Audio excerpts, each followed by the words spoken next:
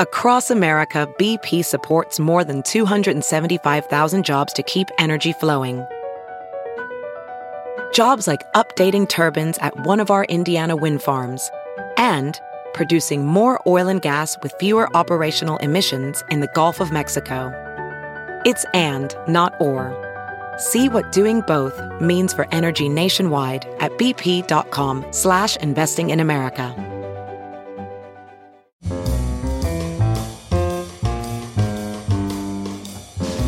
This is Merriam-Webster's Word of the Day podcast for May 20th.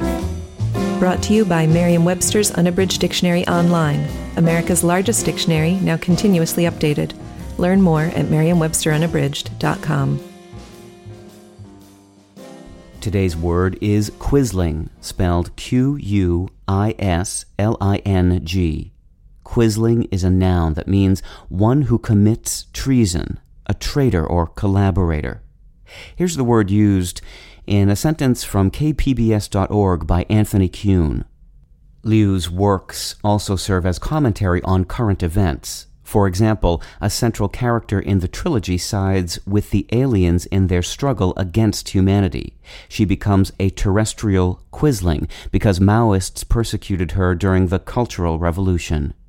Vidkun Quisling was a Norwegian army officer who in 1933 founded Norway's fascist party. In December 1939, he met with Adolf Hitler and urged him to occupy Norway.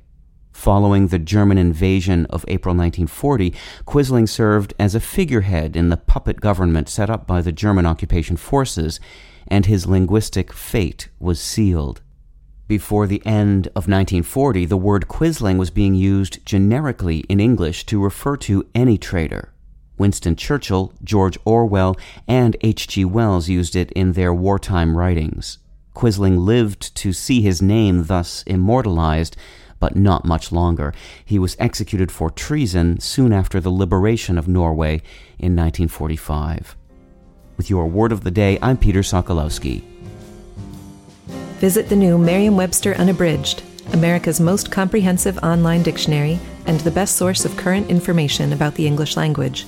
Get started today at merriam-websterunabridged.com.